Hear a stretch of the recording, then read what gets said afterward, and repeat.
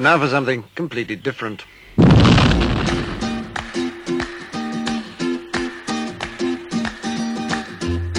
A radio show about books. Didn't think it through at all. Inconceivable! Yes, the show's serious. That's totally a thing. Thank you. Tarzan of the Apes, brought to you from out the pages of Edgar Rice Burroughs' immortal book. Oh, wow. In the beginning, the universe was created. This has made a lot of people very angry and been widely regarded as a bad move. And now for your host, Daniel Thompson, a completely underqualified buffoon who has no idea why he's here in the first place. And all were amazed and said, "This guy is really good. Do you do children's parties?" And welcome again to the Very Serious Writing Show. So, last weekend, I officially became a college student.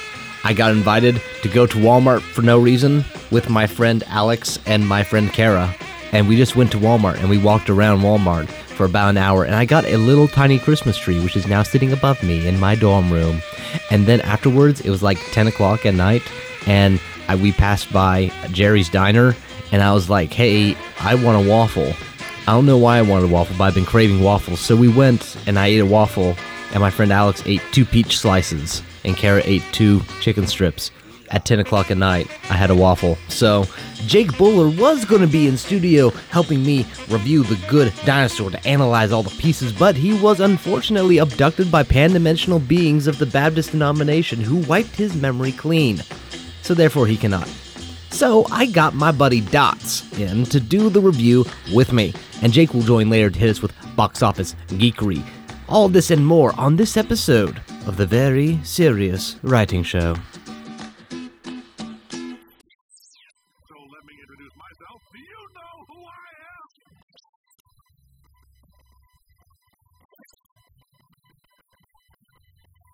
The average human male is about 60% water. As far as we're concerned, that's a little extravagant.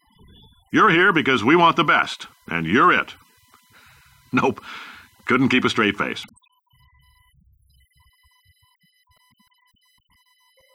Hi, Dots. How are you today? I'm alive. How are you?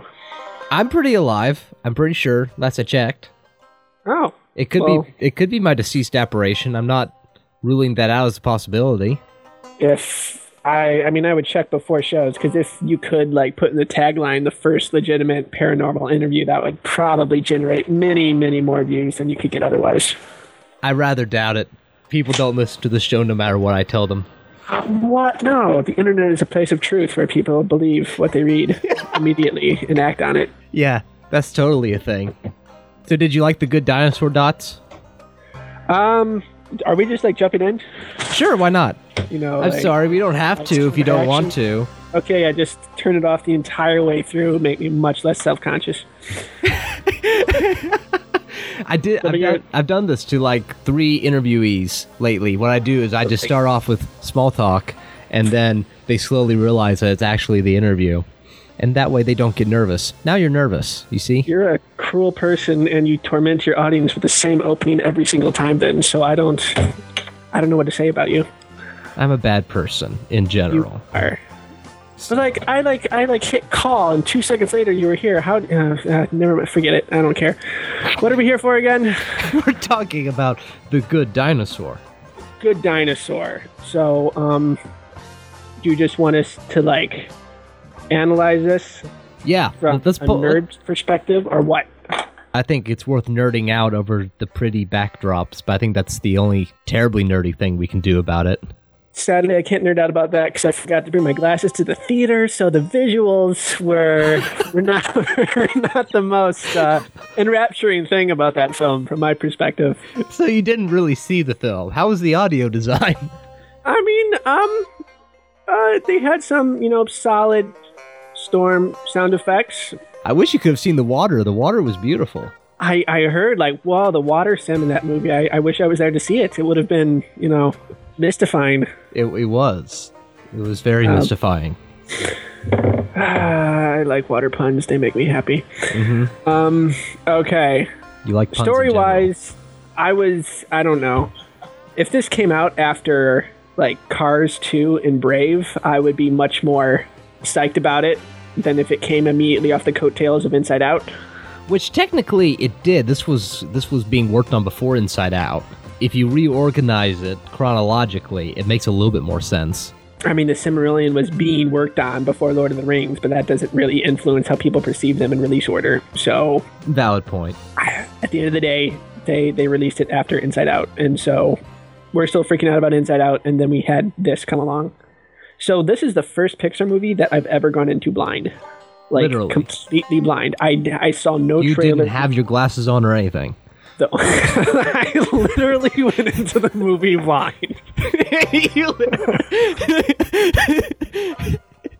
I'm so glad that you're my replacement Jake today. Yeah. Oh, you didn't see any of the trailers though? No. You had no clue. Speaking of Jake, like that's the only reason I knew this movie existed. Jake said, "Hey, they're working on the Good Dinosaur." So I'm like, "Okay, cut off all internets." Like I know how to. I grew up a sheltered homeschooler, so I know how to hide under a rock. It's an ability that I have clung on to in my college years. Yes. Unlike Star Wars, where I read the screenplay and I'm stupid, but that's my second religion. That's not a movie. Wait, what screenplay? We're not here to talk about Star Wars. Yes, no. Otherwise, that's next month. But yeah, this is the first movie I ever went into without knowing anything beforehand. I know Jake said they were working on it, and I cut off all communication. I didn't see any of the trailers. I didn't see any of the promotional material. I didn't even know like what the characters looked like. I saw nothing. Okay. I didn't know what the logo was, which I don't know. I prefer going into movies that way because with today's marketing, like so much of my perception of a film is already set in stone before I even walk in. It's really refreshing to be able, like, already, what is it? The Civil War trailer was released a few days ago, already broke all these records. It's already at like tens of millions. I think it's 65 million. It has the record for most views in 24 hours. Mm-hmm.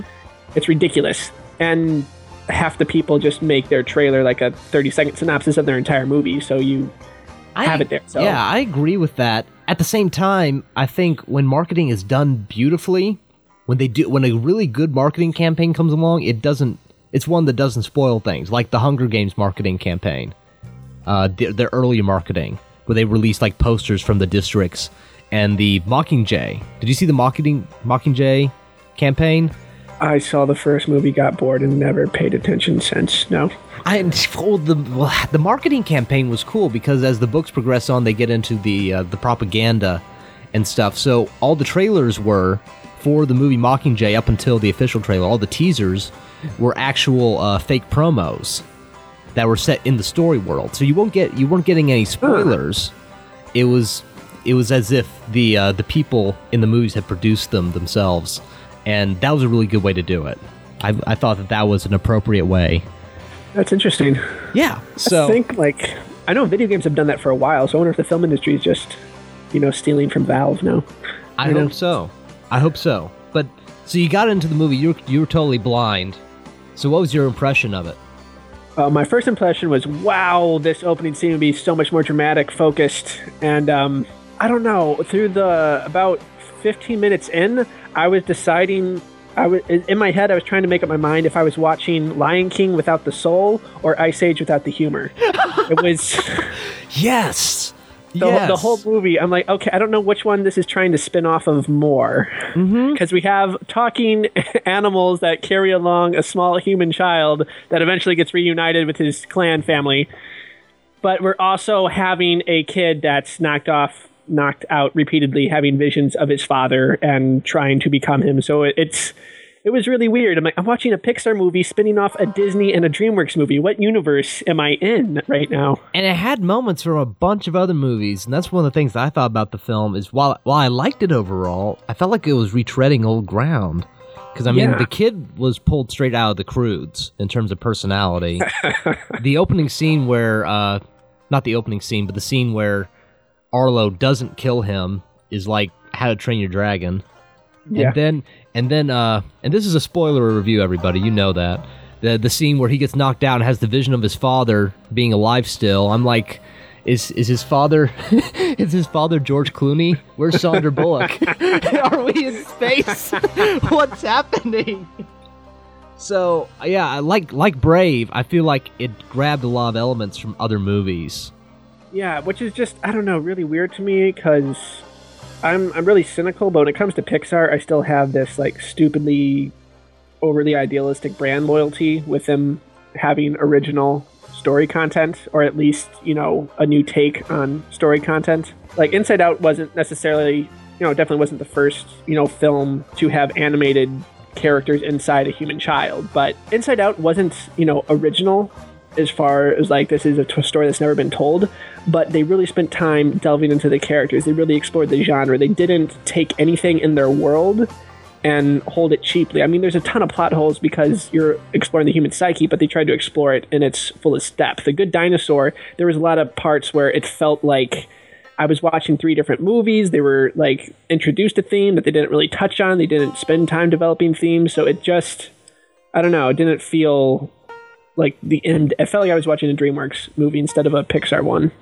Now, what did you feel like the theme was of the film? I want to see what your take was. The stated one from the beginning was, making his mark. So I think they verbalize it in the film with his dad saying, "Oh, you're, what was his line? You're all of me, but more." Yeah, you're something like that. Yeah. So even though that line was completely unearned, they set it up. They repeated it enough through the entire movie where I'm pretty sure that was a theme they were originally going for. And given that the moment that he gets back, he puts his like little paw print on the silo instead of like saying hello to his mom, who's been missing him for months and could be starving. I think it's safe to say that was the theme they were going with. Yeah. Did they suddenly have enough corn? I don't know. They just kind of like, his mom's at a point where she can't even like harvest grain anymore. It's like the death of like the man of the family just completely like ruined the mother physiologically to like, oh, now we're fine now. Yay, he's home. It was the shortest denouement of any movie ever. That ending was so confusing. And I felt like I was playing Halo 2. And I like, oh, it's over now. Okay. Yeah, I felt like the ending where he put his mark up there, I was expecting something more, but it didn't. There wasn't much there. I felt like the themescape really focused on the fear element. And the one place that I got excited about the movie and about where it was going is when the one pterodactyl comes down and talks about how he has no fear. Yeah. And they set him up as a minor antagonist, And so it became a perversion of the ideal, which was, it's about overcoming your fear. So you have this kid who's afraid and this person who has no fear, but that was displayed as a bad thing. And yeah. But they didn't do anything with it. No, like if they stuck with the fear thing, it would have been great. If they stuck with the dad thing, it would have been great. If they would have stuck with like the social roles and making your mark, it would have been great. But like they keep on introducing new side characters like every 30 minutes that are trying to like expose a different set of ideas. I'm like, what are you trying to tell me? Make up your mind. Am I supposed to be my father? Am I not supposed to be my father? Am I supposed to be afraid? I don't know. It was so confusing. Now I did like the one side character that they brought in who had all of the animals on his horns. That guy was the best. I definitely thought of you when I saw him. But then like they never like he never came back. They introduced these people and they're not together throughout the film. They're just there and then they're gone. It's true. I think I probably would have enjoyed a movie better if it had just been that character and that character's journey. that moment where he points to like the beaver. He's like, "This is Dream Crusher. He protects me from unrealistic goals." That's probably the best line in the film. I lost it. But I mean, the comedy moments were so odd. There was stuff like that, and then they eat the bad peaches, and I'm watching a drug trip in a kids movie. I had no idea what to think at that moment. I was sitting there, I was laughing, but I was like, "What is happening to this movie?" I thought it was a point where like he was looking up at the fresh fruit and the ruined fruit, and I thought it was going to be a learning moment where he's going to teach. What's Littlefoot's name? Arlo? Yeah, Arlo. Arlo. I thought I was going to teach Arlo, like, because Arlo's had struggle, like, because he's short, being tall enough to reach stuff. So I thought I was going to, like, show him a way to get food, and it'd be this bonding moment and a way about letting him learn to live in the survival. But no, we just wanted to have a trippy drug scene here for no discernible reason whatsoever. And all right, enjoy the next 2 minutes of your life as you watch multiple eyeballs sprout out of these characters' heads. Yeah, that was wow. And yeah, I really had a complaint about the fact that they killed off Arlo's dad early on because that just felt so cliche.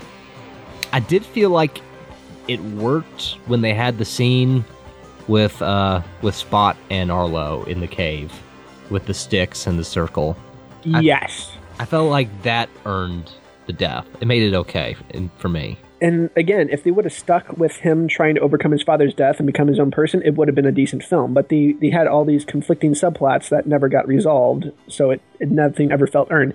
And his dad dying was hilarious to me because I was just like, Mufasa, no! Yeah, exactly. You have the stampede of water. It's like some of the shots were identical. I'm like, oh wow, it's like Lion King without the betrayal factor. It's just son and father in a canyon. There's a swooshing thing on the side. He gets trampled to death. Yeah, that was kind of disappointing.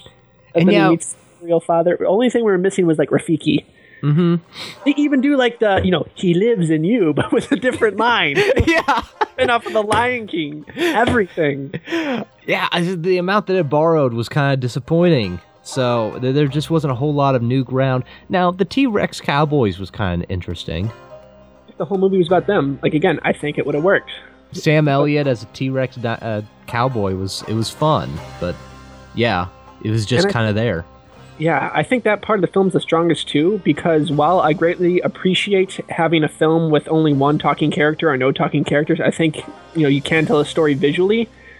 It's so much stronger in that film when you have, 3 T-Rexes and a Brontosaurus or a Apata, whatever they call them now when they found the right skull. Once they have more than one character to bounce ideas off of, because through most of the film, it's just Arlo talking to Spots. Yeah. And so they weren't able to develop a lot of these themes that weren't really practical, aside from that one, with the sticks in the ground scene. That was good. If they had more of that, it could have worked. But once they introduced the T-Rex, then you got to, even though some of it was cliche, they were able to develop this whole thing, if you don't fear a gator biting your face, kid, you're already dead. Yeah. It's cheesy, but it worked so much better than the rest of the film because they were actually, they were talking through ideals instead of just going on trippy drug trips after eating overly fermented berries. Yeah, I would agree with that. So the film's focus wasn't terribly good. At the same time, there wasn't any moment in the movie that was like, oh my gosh, this is bad. If it was a DreamWorks film, I'd walk out of it and yeah, that was, a solid DreamWorks film. It's just because the studio behind it is why I'm disappointed. Mm-hmm. If I watched it, outside of that, I would think it was, it's very solid. It's nothing new, it's nothing innovative, but it told a cliche story and it did it. Structurally, I would have changed a lot of things, but it did what it did and it looked pretty. I hear from other sources. It was pretty. Overall, I enjoyed the film. I didn't dislike the film. It didn't quite know what it was. Kind of like its main character didn't quite know what he was. Maybe that's the underlying theme of the film. Maybe they did that on purpose. All intentional. Brilliant writers at Congratulations, we figured it out. So meta. There you go. Bravo, Pixar. You're still brilliant. Yeah, that's a thing. Do you have any more thoughts on The Good Dinosaur, though? Yeah, Good Dinosaur. Where were we? Now, hey, one thing that they did good, I'm going to give them points on this, is they put their finale, they had the flood come back to mimic the time that was his father's death. So that kind of tied back in the struggle and the fear element. Yeah, they had a few motifs and symbols that repeated themselves. They had the whole opening sequence when we established that, Apatosauruses are an agrarian society. They have that shot of his dad's shadow against a haystack, and then it grows out, and so you have that same shot for him as he's coming back more mature. You have, the whole storm thing that he's afraid of, and you have the pterodactyls that were I've seen the eye of the storm and I have no fear, which is a really cool. I did see that part, the inverse shark attack. I thought that was really cool. Visually. That was cool. Yeah, it's this is so cool. It's the fins, porpoising, but then it's upside down, and that was the coolest part for me visually about that film. Yeah, that was interesting. So I did appreciate them doing that. Why didn't they eat the kid when they had the kid? I don't know, the main character. Felt so weird to have them like pick him up and fly away. It was Especially after what they did to the raccoon. I know, right? When that was the first legitimately like shocking "you now have my attention" part of this film was like he lands. I'm like, "Are you hurt? Oh, you're not. Oh, that's so bad." It's like, okay, these are totally just raptors. They're here to eat. But then when they're holding a cute little furry animal in your hand, I'm like, okay, well, I thought they were bad, but obviously this is a kids movie. They're not. Oh, that happened. Yeah, no, the film had my attention at Dream Crusher.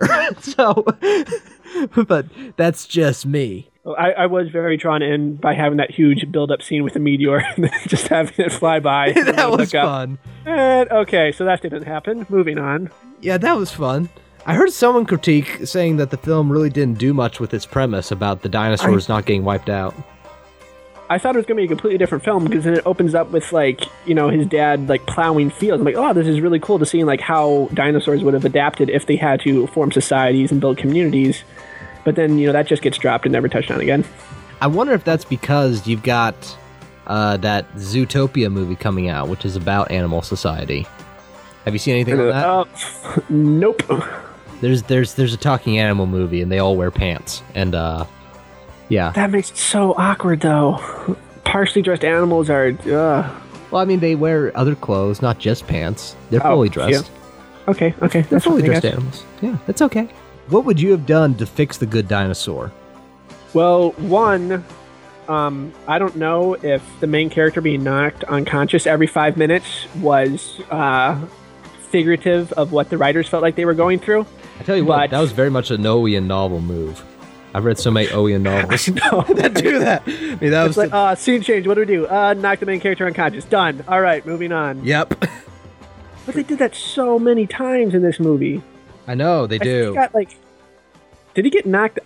Was he knocked unconscious within the dream of him being unconscious? I swear that happened at one point. I hope not.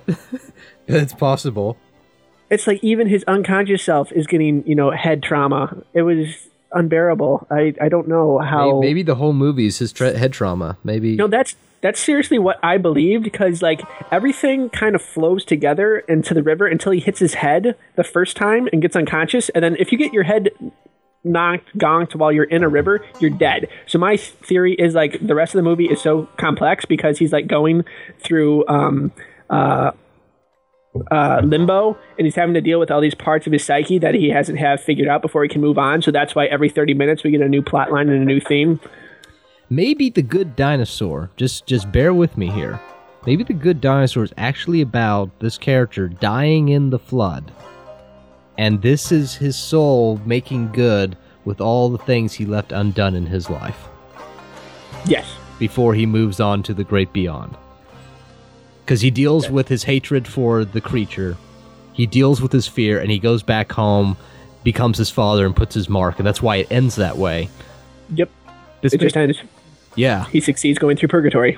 I mean, this whole film is about dinosaur purgatory. And that's why he's able to see his father near the end, and that's why he doesn't interact with any of his family. Yes. Like, he never, says hi to Buck. He, barely, even sees his mom. You never see his sister. Yeah, you do. You see his sister. She plows that field, but, well, yeah, she that's plows the field. That's about it. That's it. She's just there to, make the print mark aesthetically pleasing. She serves no purpose in the story. It's just been him and Buck. You're right. That's all she's there for, just to put that mark there so it'll come out all nice. Yeah, some, graphic artist is like, okay, I have this cool scene. Oh, crap, I added an extra foot. Can we throw in another character here to, that's rule of three, right? Rule of three, guys? He needs to be the third sibling. We can't have them be twins. No, rule of three. Yeah, and I felt like his whole relationship with Buck just was underutilized. What was the point of all those chicken scenes, besides being amusing? I like the chicken scenes. Yeah, they're fun, but they don't tie into anything. There's so many parts where I was like, okay, this is like Lion King, but if this was Lion King, they would have focused on this, they would have developed this. Before his dad dies, they would have had, a character building scene with him where you get to care about them before they kill him off. If this was Lion King, he'd be hanging out with his brother more. They'd have, bonding moments. They'd have interesting dialogue. But instead, the whole thing was very, very plot driven. Mm-hmm. from the get-go, it's just all about survival. Oh, we have to get food for the winter. You never have an emotional attachment to the story goal. It's just thrown in your face. I agree completely. So, on a whole, The Good Dinosaur messes up a lot of stuff, even though the elements there are pretty good.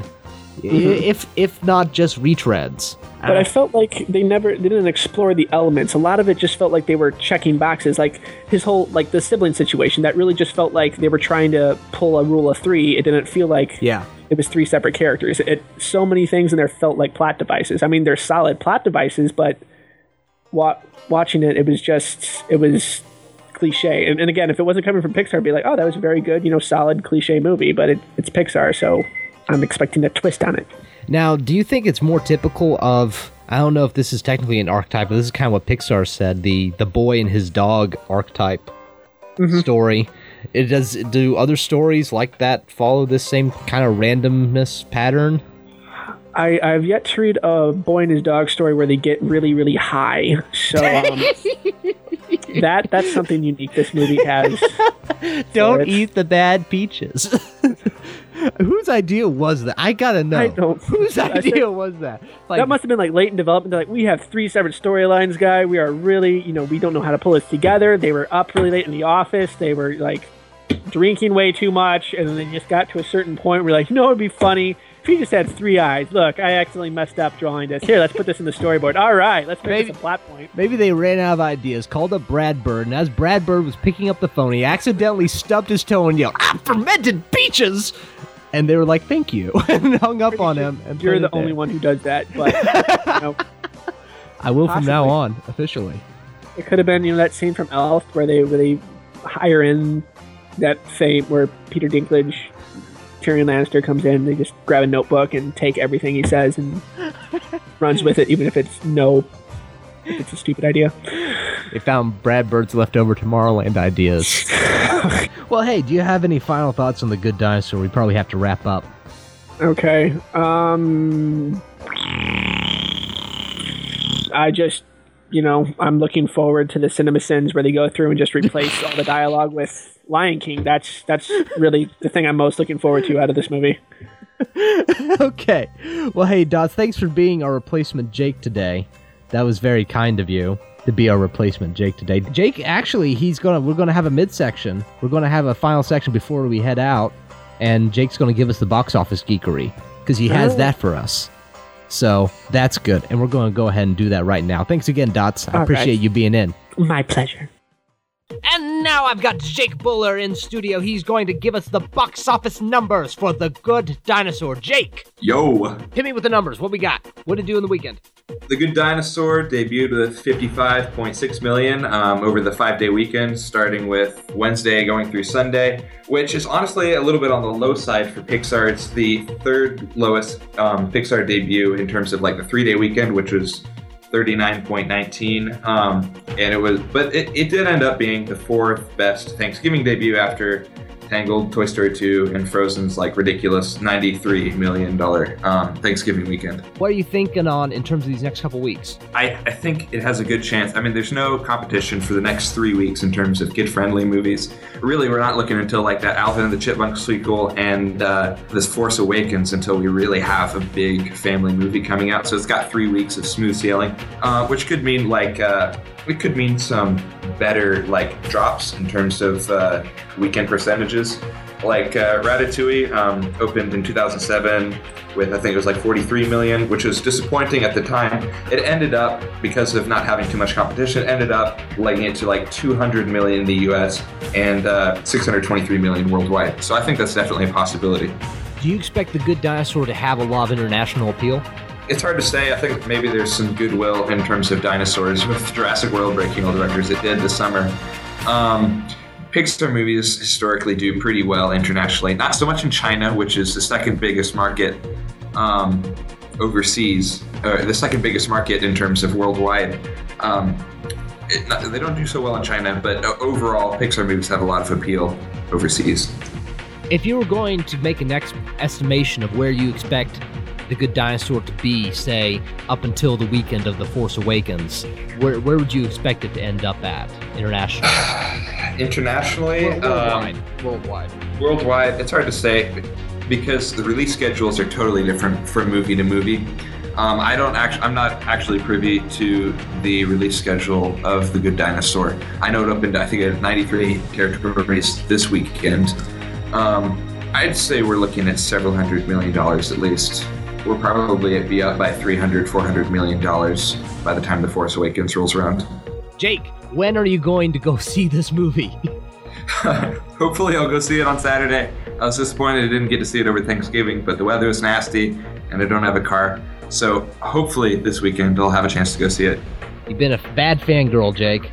I know. You need to up your game. Any more thoughts on The Good Dinosaur opening? No, I think we're probably looking at probably the bottom half in terms of the final result for Good Dinosaur in terms of Pixar rankings. My prediction, it'll probably end up about 180 to 195 million in the US with between 400 and 600 million worldwide, which is not a flop, but if it ends up on the higher end, then we could talk a little bit more about it being a success. All right, Jake. Hey, I appreciate you coming in. Absolutely. I enjoyed it. You are a toy! You're listening to the Very Serious Writing Show. You are a sad, strange little man, and you have my pity. Farewell.